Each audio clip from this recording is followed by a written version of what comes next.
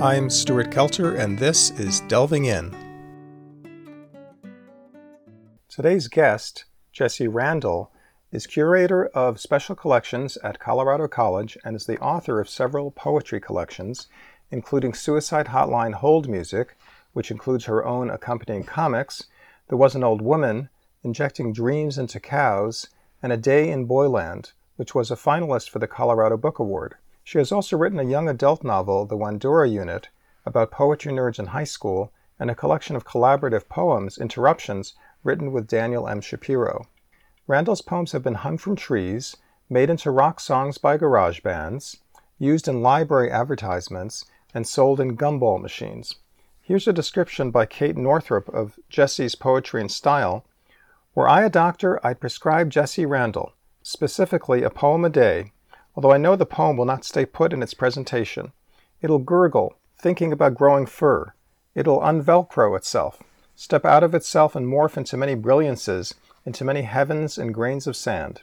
No, it'll morph into 1,000 glowing, hugely glowing melon spoons. Thank you, Jessy Randall. So Jessy, welcome to Delving In. Well, thank you, Stuart. I'm so happy to be here, and it was fun to hear those old descriptions of myself that I'd kind of forgotten about. Yeah, Kate was a fun one. So your most recent book, Mathematics for Ladies, Poems on Women in Science, is a really delightful read. It's not long, but it contains poems about, 90, 100. About that, 80, I think. 80 different women scientists, many of whom had to break through incredible barriers to do what they did. This is only my second interview of a poet, the other one being a poet about volcanoes. So this is like a different kind of volcano. It has to be a volcano of ambition, drive, and perseverance, and the willingness to overcome any obstacle. There, as you said, there are 80-some poems in there, another 80-some that didn't make it into the book.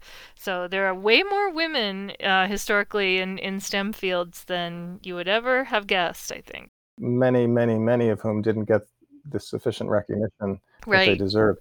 So how did you conceive of the idea of this book? I was always interested in women in science in that when I was a kid, I was a huge fan of Elizabeth Blackwell, the first woman doctor, or rather I should say the first woman to earn a medical degree in the United States and England, or so I thought. That can get more complicated, I've now learned, but I would always do a report on her, if in 6th grade I was assigned that sort of thing. And then only in retrospect did I realize that this had been a lifelong interest. I thought it was a new interest when I attended a talk at Colorado College, where I'm a librarian, by a physics professor, Barbara Whitten, who was talking about an astronomer named Sarah Frances Whiting. So this was one of these things where you get a free lunch and sit around with faculty and staff and learn something. And Dr. Whitten showed these amazing pictures of blurry blobs that were in fact stars, and talked about the work these women did cataloging stars, not just Sarah Frances Whiting, but also Annie Jump Cannon and several others. And the name Annie Jump Cannon just seemed like I wrote that down and then looked into her some more. And gosh, then it was about 2016, and I felt like I really wanted to do something, anything, for women's history. It wasn't as though I could change what was happening in the world, but I could do some small thing that supported women, and that became this project, to look at historical women in STEM. And your own interest in STEM fields, does that go back a ways? Well, there was Elizabeth Blackwell, that early hero of mine, but I am not a scientist myself. I'm a librarian. Of course, we do call library science a science, though I think that, to my mind, that is a misnomer, and maybe we should call it something like library service or library studies. I have done science in only the most high schoolish of levels. But I know many scientists. And clearly you have an appreciation for science. There's so many metaphors sitting right there in the science that fold right over into poetry and literature. And I remember reading a book in college by C.P. Snow called The Two Cultures, in which Snow argued that we should stop thinking of science and humanities as these very separated things. That had never occurred to me. I'd always thought science is over there. I am over here with the book people. But this was eye opening. The idea that maybe there's more science in the arts and more arts in the science than I had known. Yeah, I would second that motion. So I was amazed to learn from your book that the term scientist was coined in order to call a woman a scientist, because before that it was men of science, right? That's right. So the first scientist was a woman because before that, people who worked in natural history, natural philosophy, were called men of science or sometimes natural philosophers. But yes, a male reporter, somebody writing an article about Mary Somerville, coined the word scientist. And that's, I want to say, late 16th, 17th century, something like that. Yeah, pretty cool. So rather than the awkward people of science or woman of science, they just and the term and this is one of the times when the term, in order to call a woman that, became the generic term too. Yes, yes, for once we don't have poetess and actress and scientess. That would have been awful. Yeah, yeah, Mary Somerville's born 1780, so it's the early 1800s that we get the term scientist. So we agreed before we started that we're going to take turns reading, or actually what we'll do is we're going to read a poem, talk about the person, and then read it again. So I think what's going to make sense is I'll read it first, and then you talk about it, and then when you're ready, you can just read the poem again. So, so, That will be so fun. starting on page 3, I don't know that I'm pronouncing her name right, but it's Maria Sibylla Merian. Mm-hmm. Maria Sibylla Merian collected caterpillars, hundreds and hundreds of caterpillars. She learned art just so she could draw them.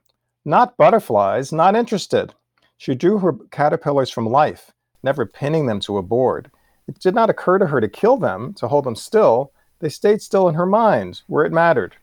For 20 years, she butterflied herself, like a shrimp, like a fillet, into a marriage with Johann Graf. But being an expert in wonderful metamorphosis and special nourishment of caterpillars, the title of her first book, she decided to leave him and to take back her maiden name, Caterpillar First and Last, a double metamorphosis. Yes, Maria Sibylla Merian, born 1647, died 1717. She's what we would call a natural philosopher in that period because we don't have the word scientist yet. And of course, many of the women in my book, they come to science by drawing, doing botanical drawings or animal drawings, fossils, things like that, because of course drawing was something women were trained to do in America and Europe, which is where most of these women are. So if I remember right, the reason I wanted to include Marian in the book was this business about not pinning the caterpillars to the board, that everybody else was doing their drawings that way, and the caterpillar would sort of be floating in this blank space of a piece of paper, but she was drawing them on branches and eating leaves and doing their caterpillar kind of things, which is one of those moments where you go, if only women had been part of the scientific community in equal measure to men, maybe there would be other kinds of things that we would have done differently and better maybe and grown. Science could have moved faster, accomplished more. This is one of those times when you have a woman's scientific work making this lovely metaphor with her life. This business where women, it's sometimes hard to track, the family connections because of women leaving their names behind when they marry. Women who are working in STEM fields are often marrying men who work in those same fields. And so their work, the women's work, gets submerged under the man's name very often because they have the same last name. So you end up with just hearing about the Agassi work or whatever. So yes, in this case, she goes back to her own name. She didn't care about butterflies. The caterpillar was where her interest was, and I like that. Yeah, it's a beautiful implication at the end that she's not going to value the butterfly over the caterpillar, just as you shouldn't value a man over a woman. Mm-hmm. And you shouldn't value a married woman doesn't become a butterfly from her old caterpillar self. This isn't sort of the fulfillment of her fate. This is something she can metamorphosize right back again. So let's hear it again. Oh, that's right. Maria Sibylla Marion, 1647 to 1717. Maria Sibylla Marion collected caterpillars, hundreds and hundreds of caterpillars. She learned art just so she could draw them. Not butterflies, not interested. She drew her caterpillars from life, never pinning them to a board. It didn't occur to her to kill them, to hold them still. They stayed still in her mind where it mattered. For 20 years she butterflied herself, like a shrimp, like a fillet, into a marriage with Johann Graf. But being an expert in wonderful metamorphosis and special nourishment of caterpillars, the title of her first book, she decided to leave him and to take back her maiden name. Caterpillar first and last, a double metamorphosis. Wonderful. Well, let's continue on with the very next page. We're not going to get through the whole book, don't worry. This one is Émilie du Châtelet. If it sounds French, it's because she was French. I'm pregnant again, trying to finish my book. To save time, I stopped lifting the pen between words. I'm up until 5 in the morning. I keep awake by plunging my arms into icy water. I have only a few months left. Émilie du Châtelet, born 1706, dies 1749. There's a wonderful book about her, Passionate Minds. It's about her life, but also about her relationship with Voltaire. And I highly recommend it, and I don't know why it hasn't been made into a movie. And she was lovers with Voltaire, right? Yes, indeed. On and off, kind of a long relationship. But I believe if I remember right, she's married to someone else. But you know the French. Haha. Anyway. So it's the 18th century, and she's highly educated. She's brilliant. She's doing all kinds of interesting scientific work, writing books, but she's also a married woman, and having a child is a dangerous operation. She knows she may not survive childbirth, and indeed, she does not at the time in which this poem is taking place in my own mind. And so she really is, can you imagine, I mean, if you caring that much about your scientific work that you stop lifting your pen between words because it's so important to you to get those words down on the page.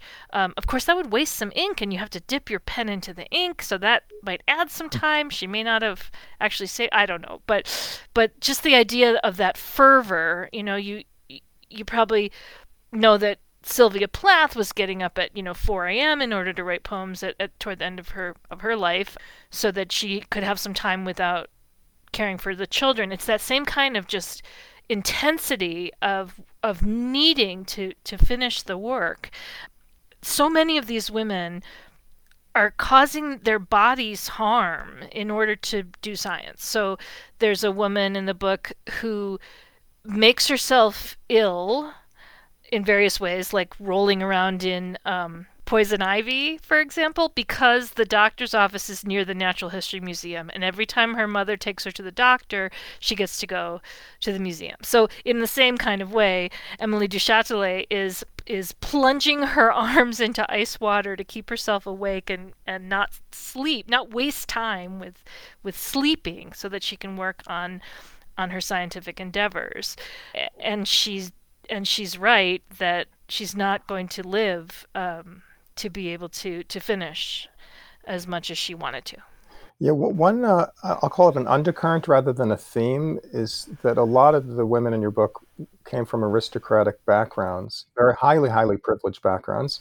Yes. I don't want to call them necessarily privileged people, because trying to make it in science, as a woman was not exactly privileged. But in many cases, the father was not sexist and either taught or encouraged. In most of the cases, there were some exceptions where the woman had to go against her parents' wishes. Mm-hmm. There are definitely allies, male allies in the book, many of them.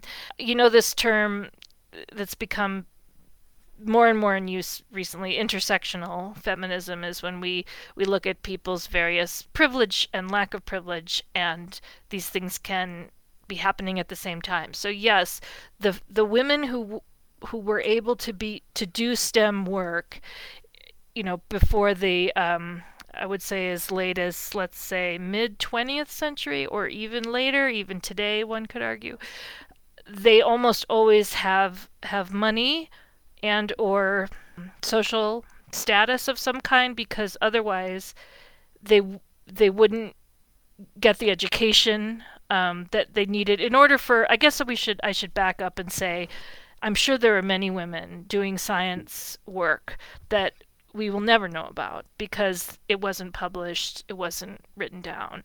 A lot of the women in my book only barely by the skin of their teeth get one paper published by hook or by crook, often with the help of. No, in Emily du Châtelet's case, she was the translator of Newton's Principia Mathematica, which was, his probably greatest work. And it's still the definitive translation into French, and it became the basis for translations into other languages too. So it's really big stuff. Yes. You have to understand it to be able to translate it. Yes, and the first edition of that translation doesn't have her name attached to it. That only happens later because, of course, you wouldn't want to take away from the work by putting a woman's name on the title page. And just to give an indication of how cultured she was and what kind of opportunity she was trained in fencing and riding. By the age of 12, she was fluent in Latin, Italian, Greek, and German. She liked to dance. She was a passable performer on harpsichord, sang opera, was an amateur actress. Yes, I mean, she's amazing. And if your listeners want to know more about her, I highly recommend. The book is called Passionate Minds, The Great Enlightenment Love Affair. The author is David Bodanis, and it's Emily du Châtelet and Voltaire. And here's my favorite one. She used her mathematical skills to devise highly successful strategies for gambling. There's another woman in the book whose physics work looks a lot like multiple pool tables in 4 dimensions. I couldn't describe it to you. I don't really understand it, but the idea of like when you hit the cue ball and all the balls go off in 3 dimensions, and if you're looking at it from the fourth, how that works physics wise across vast spaces somehow. And then she died at 42 from complications of childbirth. Yes. Yeah. Your poem makes it sound like she was still writing even as she was dying. I don't know. Yeah. Yeah. Yeah. I mean, right up till she went into labor. Oh, okay. Not after.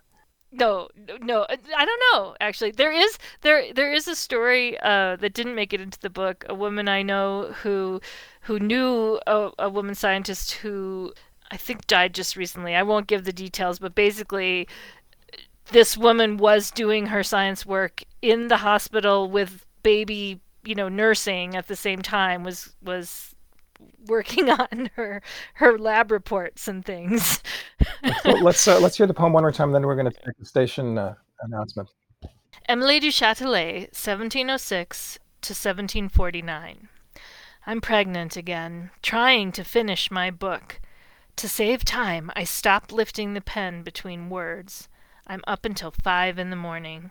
I keep awake by plunging my arms into icy water. I have only a few months left.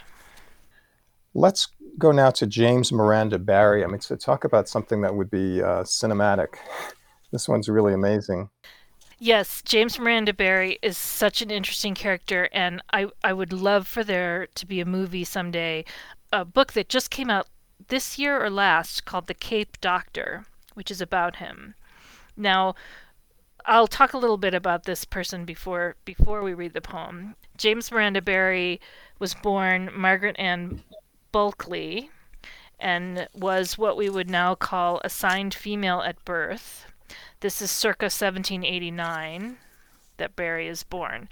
And it's hard to know how Barry thought about these things, but I tend to use the he, him kinds of pronouns for Barry because he lived his life as a man starting around age 12 or 14, and only after he died did anyone find out that he had been assigned female at birth.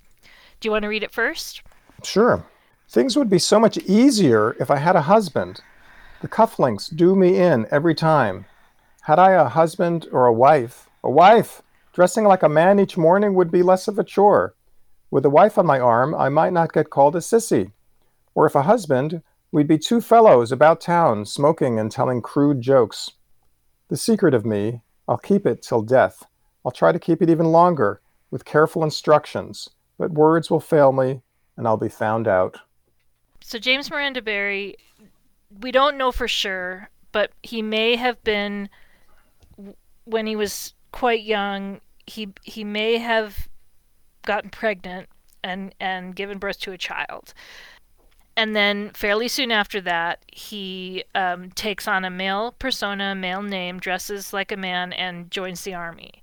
And then the army sends him off to medical training, and he becomes a medical doctor. And so he becomes an army doctor, and apparently a very, very good one.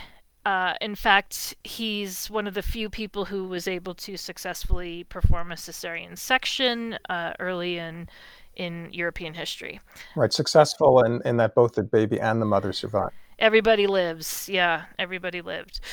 Now, I may be getting some of these details wrong because it's been a few years now since I've researched these folks. But if you read The Cape Doctor, fairly new, fairly recent novel, you can find out a lot more about him. One of my favorite things, we were talking earlier about allies to the people in the book. The novel I mentioned is The Cape Doctor by E.J. Levy, and it came out in 2021. So after Barry dies, and even though he's instructed that no one is to handle his body other than his, I think maybe he has a sort of manservant kind of person in his life. But these rules aren't followed to the letter, and the story comes out. And the men that worked with him when he was a doctor in the army, across the board, say, "Who cares? We don't." He was an amazing doctor. They say they're not sort of scandalized and shocked and horrified and any of that. They're really quite they shrug it off and say what mattered is he was a terrific doctor. He saved a lot of lives. Early in his career, they thought he was too young to be admitted to the army because he was, smooth faced. He didn't have a beard. he was so young. He was just a child. Well, in fact, he that wasn't the issue. So I think that there were suspicions because his physique wasn't all that androgynous, really. Yes, there were rumors. He also may have had a relationship with a man who, there are different ways one could interpret this or imagine it, but it could be that a lot of people knew. Or that at least his special partner knew, but those things are not known. They weren't written down. I like to imagine that he had quite a happy life. There are a couple of portraits of him that you can find if you Google his name, and in one of them he very much looks like a young boy or possibly a girl, just almost looks silly in his army uniform. And then in another one, he looks like every other portrait of any army general. So I have many questions. There's a lot of ambiguity around this person, and that of course is what makes for an interesting poem, I think. Right. Okay, so let's hear it again. James Miranda Barry, born 1789, born circa 1789, died 1865. Things would be so much easier if I had a husband. The cufflinks do me in every time. Had I a husband or a wife, dressing like a man each morning would be less of a chore. With a wife on my arm, I might not get called a sissy. Or if a husband, we'd be two fellows about town, smoking and telling crude jokes. The secret of me, I'll keep it till death. I'll try to keep it even longer, with careful instructions. But words will fail me, and I'll be found out. Yes, so another possibility, it seemed to me, was that maybe what if James Miranda Barry was a woman who liked women, and posing as a man might have allowed him to have romances with women. I don't know.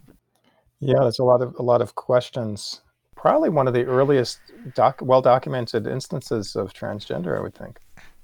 I hesitate to speak to that. I think there's quite a lot of cross-dressing that happens way, way back that we might not recognize as such. But yes, this sort of success, there may be, to me, one of the amazing things the Barry story opens up is the possibility that there were lots and lots of women doing all kinds of amazing things who didn't get discovered. Hard to know. This is sort of like the British Mulan, right? The British Army instead of the Chinese Army. I mean, you got to figure that with so few opportunities for women, that it makes so much sense that they might have gone into disguise, and that we might never know. Okay, so moving on to page 16, Elizabeth Blackwell. Oh, my favorite. The first woman physician. I love this story that she was accepted after applying everywhere to medical school and being rejected just about everywhere. She was accepted on a lark. And one story is that it was a joke that she was accepted to Geneva Medical College in upstate New York. The boys thought it was hilarious. Right, but the faculty or whoever is supposed to do the admission process couldn't make a decision, which is interesting. Yep, they put it to the student body. Right, they felt some conflict about it, so they put it to the student body, and it had to be a unanimous vote for her to be admitted, and it was unanimous. And they did it. It's the whole thing is so improbable, and yet it happened. So, yeah, at what is now Hobart and William Smith, and there's now a beautiful statue of Elizabeth Blackwell there. But at the time, it was not a very respected medical college, particularly. It was kind of low on the list of reputable places to get your degree. And the young men who were there, I mean, it was just such a hoot to them to say yes to this woman applicant. I would guess that the administration had not expected that. I think they probably wanted to pass off a decision not to let her in by saying, well, our students don't want you here. But then they did want her there, but then once she was there, they didn't want her there. But they didn't allow her into lab, they teased her, they ostracized her. Then they teased her and they pranked her, and they were awful. They played tricks on her with corpses, awful. But by the time she graduates, they are very much her supporters. I've read, I think, every biography of Elizabeth Blackwell that has been published, and most of them are for kids, and so you have to read them with some skepticism.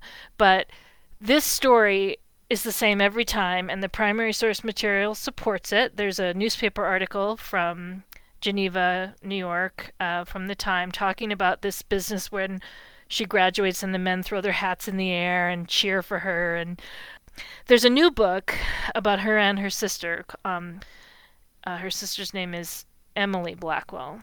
and they both are become doctors.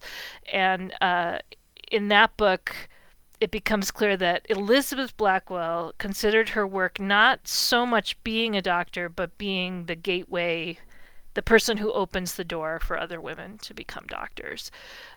She earned their respect and was the first in her class.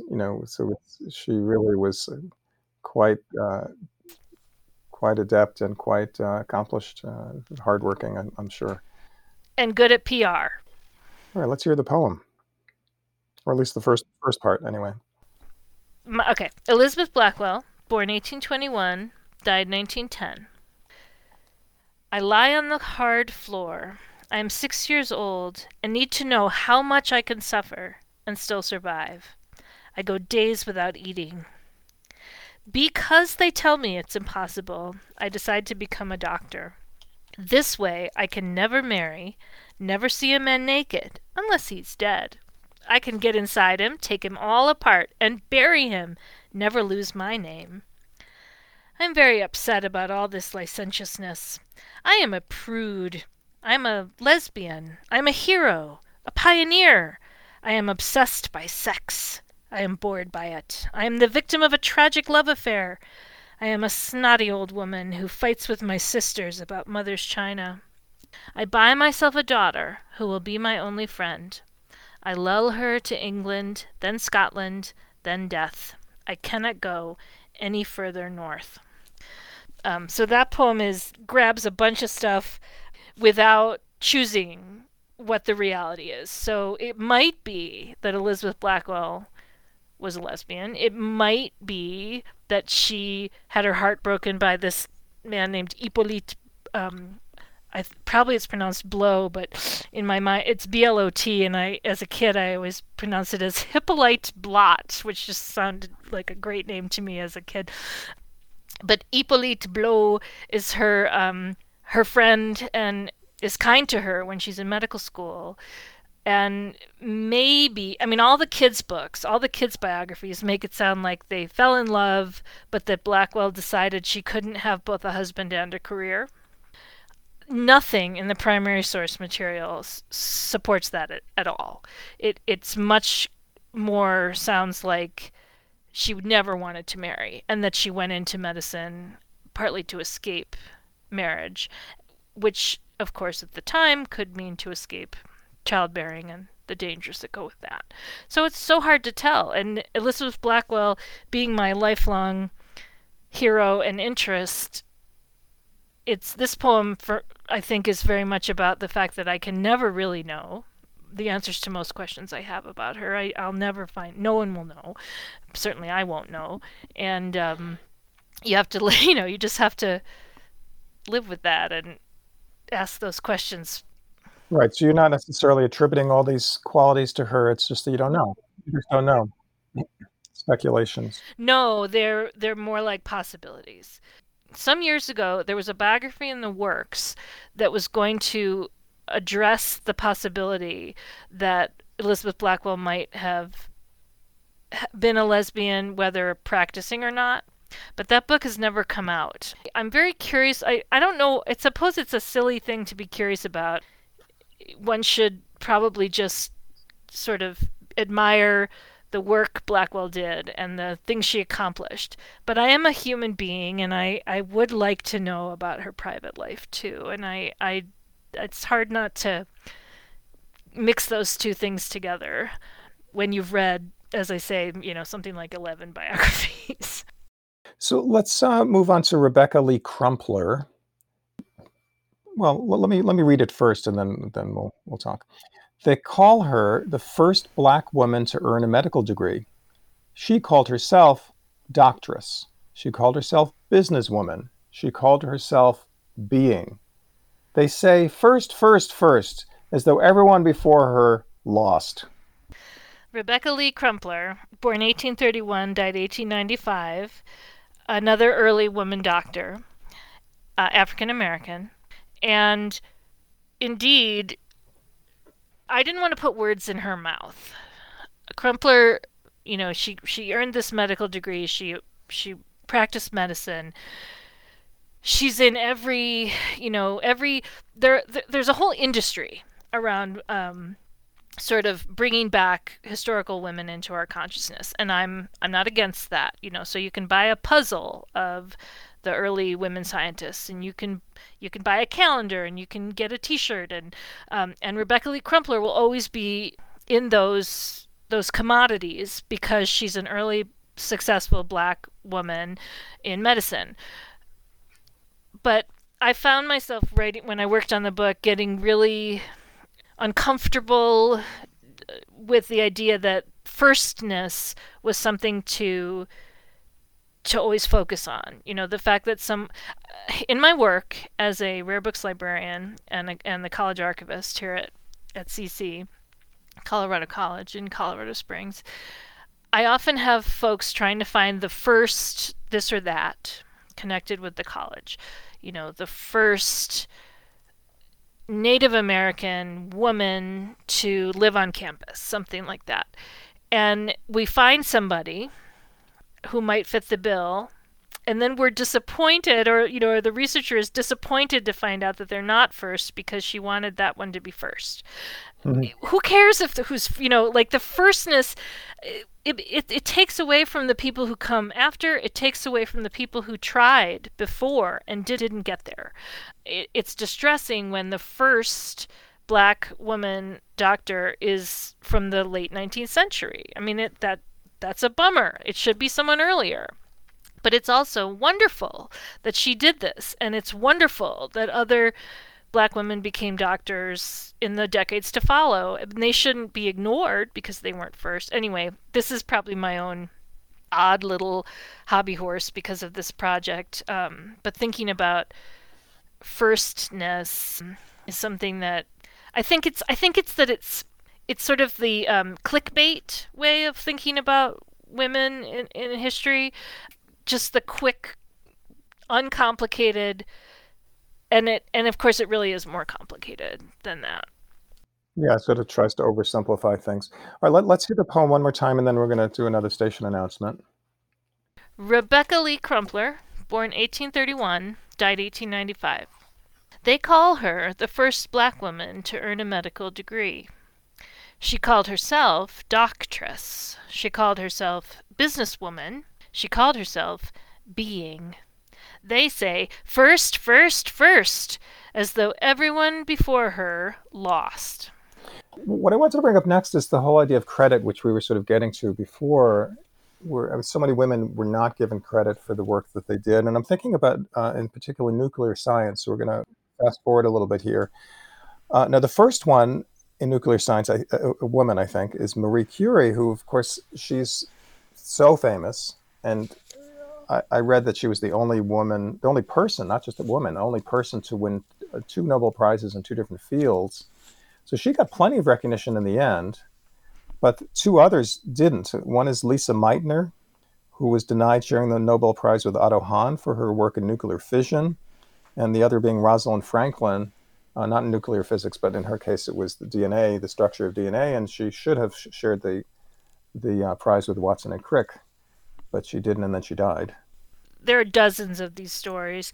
Now, it's part of science work that many people work on a project, and often one name gets the credit. That is not so much to do with it's just the way it works in science. But there have been these cases where women were at the forefront and they didn't get credited. Marie Curie, of course, accomplished amazing things, but it was a disappointment to me working on the book. I frequently, if I was talking to people about what I was working on, and I'd say, "And who's your favorite historical woman scientist?" And they wouldn't have a favorite, and the only person they'd be able to think of was Marie Curie. And I get that. If somebody said to me, "Who is your favorite race car driver?" I would not have an answer. But it does seem like we should know about more than Marie Curie. So Meitner and Franklin are both in the book, along with many other women who for whom part of their story is nobody knows about me. not so much because I mean it's hard to point at like you can't blame one particular person. You can't blame the one bad mean scientist for not putting a woman's name on papers. Like it was part of the system, right? It's part of the science system. There's a wonderful new novel by Bonnie Garmus called Lessons in Chemistry. It's fantastic. And as I read it, I thought, oh, she must be basing this character on Ellen Swallow Richards, who was a chemist who ended up writing a book of household recipes and things like that. It turns out there is no connection, but the stories have a lot of similarities. But the character, the woman scientist in Lessons in Chemistry, says she thinks science papers should always be anonymous. She thinks people's name. When they're submitted at least. Yes, that well, she even thinks Even when they're that they published? should never be. Yeah, it's nuts. I mean, in the book when she says this, you know, she's crazy. She's lost her mind because all of science would just die, right? Because science is built on ego. A lot of things are built on ego.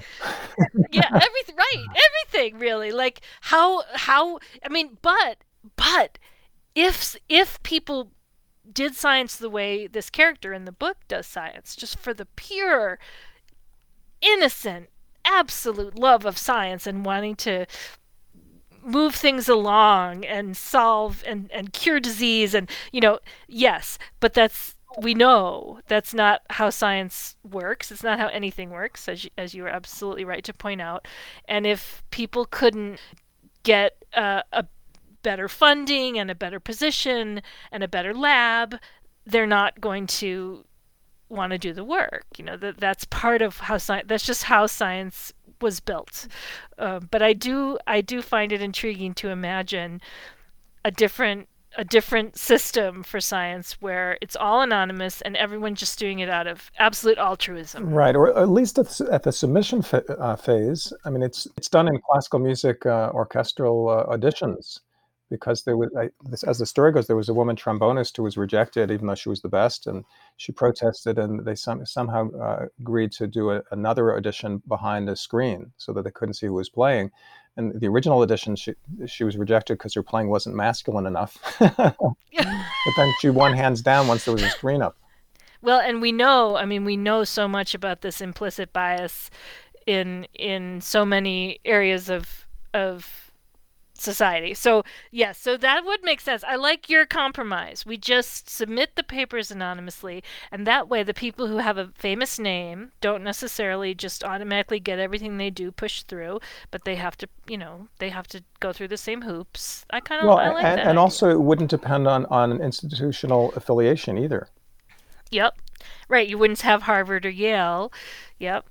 But that's, I mean, it would drive scientists up a wall because that's why they took the job at MIT, right? Was so they could have those doors open that MIT opens for them. Well, you know what, Stuart? We're not going to solve this on your radio show. I don't. Oh, but we're so close. I don't. I know. It's right. It's so close. We're almost there. All right, so let me read the one about Marie Curie, 1867 to 1934. Stop comparing me to every woman scientist. Another Madame Curie this, another Madame Curie that. Stop renaming women altogether. We already lose our names to marriage. We already receive unwanted nicknames from male colleagues who are far from collegial. Talk about toxic. Will the ticking of my machine ever stop? That is that. I don't even need to reread that one because you got it. It's so I kind of didn't even want to put Curie in the book because I feel like she's kind of, everybody knows her already. She's had so much attention. But then I realized that if I didn't put Curie in the book, it would be so weird. People would say, "Well, that's the one person I've heard of, and she's not in there." So the poem had to be a little bit cheeky or ticked off or something. Just I mean I think Marie Curie would not want to be the only woman scientist people can name. Exactly, exactly. Well, let's talk about Mary G. Ross, because I think there's a really charming story about her. Oh, she's a good one. Yeah. Page 75. I guess I'll read it first. I stumped the dummies on What's My Line for 6 long questions. Quote, if war broke out tomorrow, would this product be useful? Unquote. So many secrets. The government word is classified. Is it bigger than a Colt 44? Is it as big as a tank? The audience burst into applause when they read my placard. Designs rocket missiles and satellites, Lockheed Aircraft. Bennett Cerf thought maybe I counted down the numbers to set the rockets off. He laughed and laughed. It was TV. No one said Native American or Indian or Cherokee. I was demure in my dark gown, dark gloves, and sparkling jewels. It was 1958. I kept my lips zipped. So Mary G. Ross, if you Google listeners to Stewart's show, as soon as the show's over, Google Mary G. Ross, What's My Line? So What's My Line, for those who are too young to know, was this old game show where you tried to guess what job someone did. And there was this panel of experts, and they'd ask questions and try to figure out what the mystery person did for a living. And in Mary G. Ross's case, she was a rocket engineer. Literally, sort of the joke that people like, yeah, he's no rocket engineer. She was that. And of course, they couldn't wrap their minds around it. I mean, the idea that their best guess was maybe she counts 10, 9, 8, 7, so that the rocket can take off once they start getting close. Yes, you can see the whole show. You can if you Google Mary G. Ross, What's My Line? YouTube has the whole program. You can watch the whole thing unfold in front of your eyes, and how she's so calm and cool, and they just look like buffoons. It's really fun to see. That's really charming. Yeah, I think she might be the only Native American in the book. No, there are others. Is there another one? There are others. Oh gosh, when I was trying to figure out who should be in the book, because I had something like, I don't know, close to 200 poems altogether. There are 2 Chinese women. Yep. Chinese women in China had to go through the same obstacle course. Absolutely. Yes, they did. Susan LaFlèche Picotte is an Omaha / Ponca. Picotte is a doctor. Bertha Parker Palin is an anthropologist. She's an interesting case because she's doing anthropology on the history of indigenous people, and of course she herself is an indigenous person. She's Abenaki / Seneca.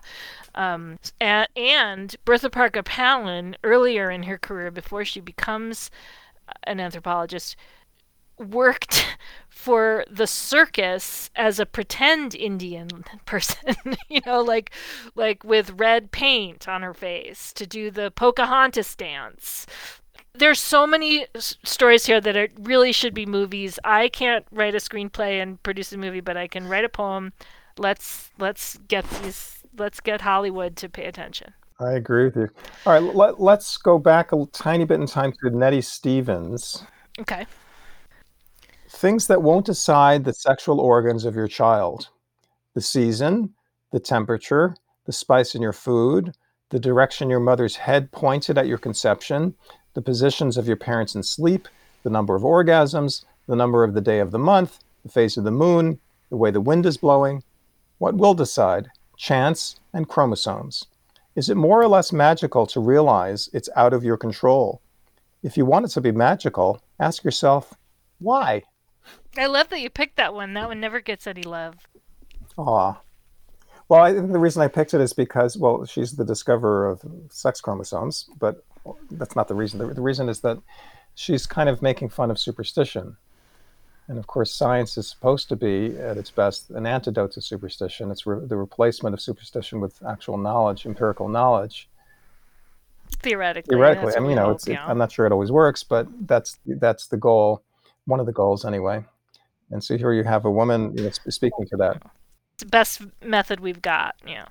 All those things in the poem, in the list part of the poem, are actual written down BS ways that people are told, well, if you want to have a girl, make sure your head is pointing east or whatever.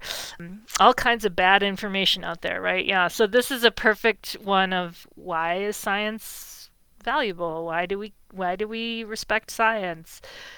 It's a whole way of doing things that is different than just making stuff up and spreading bad information around. And then that idea that people like the idea that there could be something magical involved. I suppose if this poem were longer, there could be another question about if you want it to be not magical. Why is that? Why do I like the fact that there isn't actually magic involved? Or am I disappointed about that? Am I sort of sad that there's no magic in the world, or that what magic there is different from, Harry Potter and Wizard of Oz, but more the amazing things nature does. A lack of magic, but also lack of control. Yes, this idea that, I mean, really, that doesn't make any sense that you could pick. We know there's a 50-50 chance. And then there are other things you can get to, of course. You can get other combinations. Genetics is so mathy that I feel like I can wrap my head around it a bit more. All right, I think we have time maybe for one more. So moving to almost contemporary times, or actually it's overlapping just someone who died only 21 years ago, Helen Rodriguez Trias. Here's your poem about her. Why are you in this class? The teacher asked. Because my last names are Rodriguez and Trias, and my parents are Puerto Rican. Because my first name is Helen, and I'm a girl. I recited my poem like a boss. Over and over, I'd had to prove myself to white women. Meanwhile, over and over, those women had to prove themselves to men, saying, we can make our own decisions about having children. Meanwhile, over and over, my patients had to prove the same, but the opposite. Rodriguez Trias is someone I had not known about until I started working on the book. Indeed, she was put into a sort of remedial class as a kid for no reason other than the fact that she was not white and a girl. But she was able to, by sheer force of will, get herself really well educated. It's one of these times when I mean yes, that's great, but what about all the other kids who would have who could have done more than what the world sort of let them. But anyway, yes, so as you can probably tell, as anyone listening can probably tell from that poem, there were women of color in the 1960s being sterilized without their permission or knowledge. And meanwhile, there are women fighting for the right to have abortions.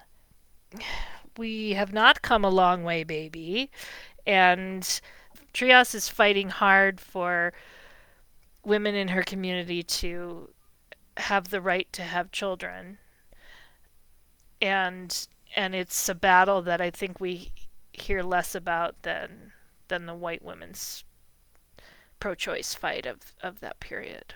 And then she went on to become the first Latina president of the American Public Health Association. Yes, she's a really amazing lady. I think she died not long ago, I 2001. think. Oh well, 20 years. 20. Yeah, but it's really within most people's memories at this point.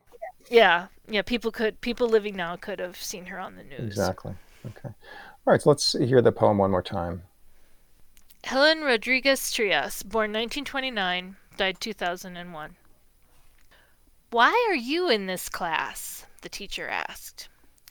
Because my last names are Rodriguez and Trias, and my parents are Puerto Rican. Because my first name is Helen and I'm a girl. I recited my poem like a boss. Over and over I've had to prove myself to white women. Meanwhile, over and over, those women have had to prove themselves to men, saying, we can make our own decisions about having children. Meanwhile, over and over, my patients have to prove the same, but the opposite. Yeah, and then that's one thing that we haven't talked about so much, and we're almost out of time, so we probably wouldn't talk about it very much, but just the kind of range of emotions about being excluded and having to fight so hard, the disappointment, rage, on the one hand, sometimes maybe some acceptance.